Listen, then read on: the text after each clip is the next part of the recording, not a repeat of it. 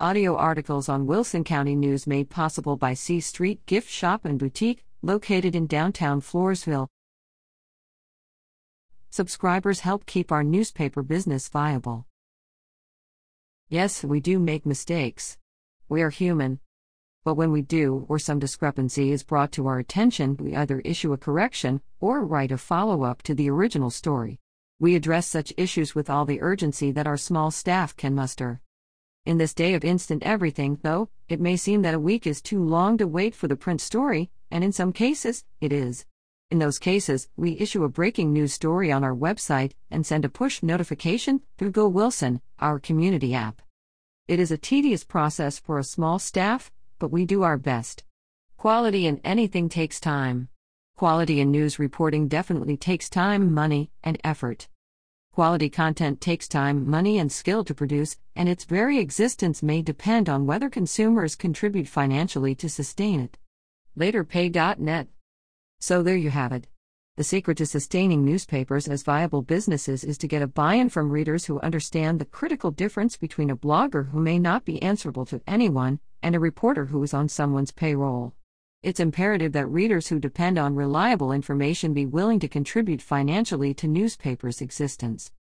We make an investment by sending reporters and videographers to council meetings, commissioners' court, hospital board meetings, and, as our resources allow, to school board meetings and as many other entities and government workshops as possible.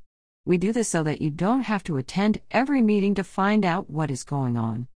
In between meetings, we follow up on accidents and crime reports with details garnered from local law enforcement. We invest in reporters who persist in getting answers and filling in the blanks in what may have been reported earlier on television and through social media. We tell the rest of the story. When time and resources allow, our reporters either write a story about what they have seen and heard, or, at the very least, we post a YouTube video of the proceedings to allow citizens to sit in and watch for themselves. Yet too many people take this service for granted. Many don't bother to subscribe. They prefer to read what they can online for free. Where is the buy-in? Have you ever noticed comments that frequently appear on Facebook? Do y'all know who it was? When did it happen? Was anyone hurt?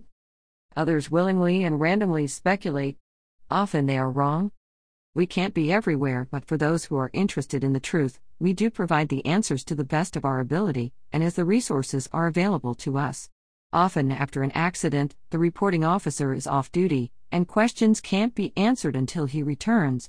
We, therefore, must wait until we can confirm facts. Unlike on social media, we do not publish speculation.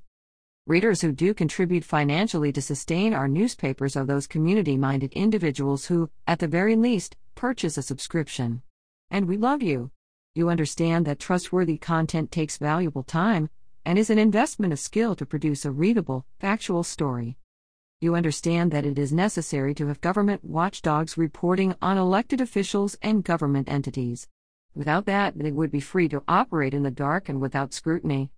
So if you are among our list of paid subscribers and loyal advertisers, we thank you, and we love you, but we still need your help. Perhaps you could ask at least one friend or family member to become a subscriber, or give a gift subscription.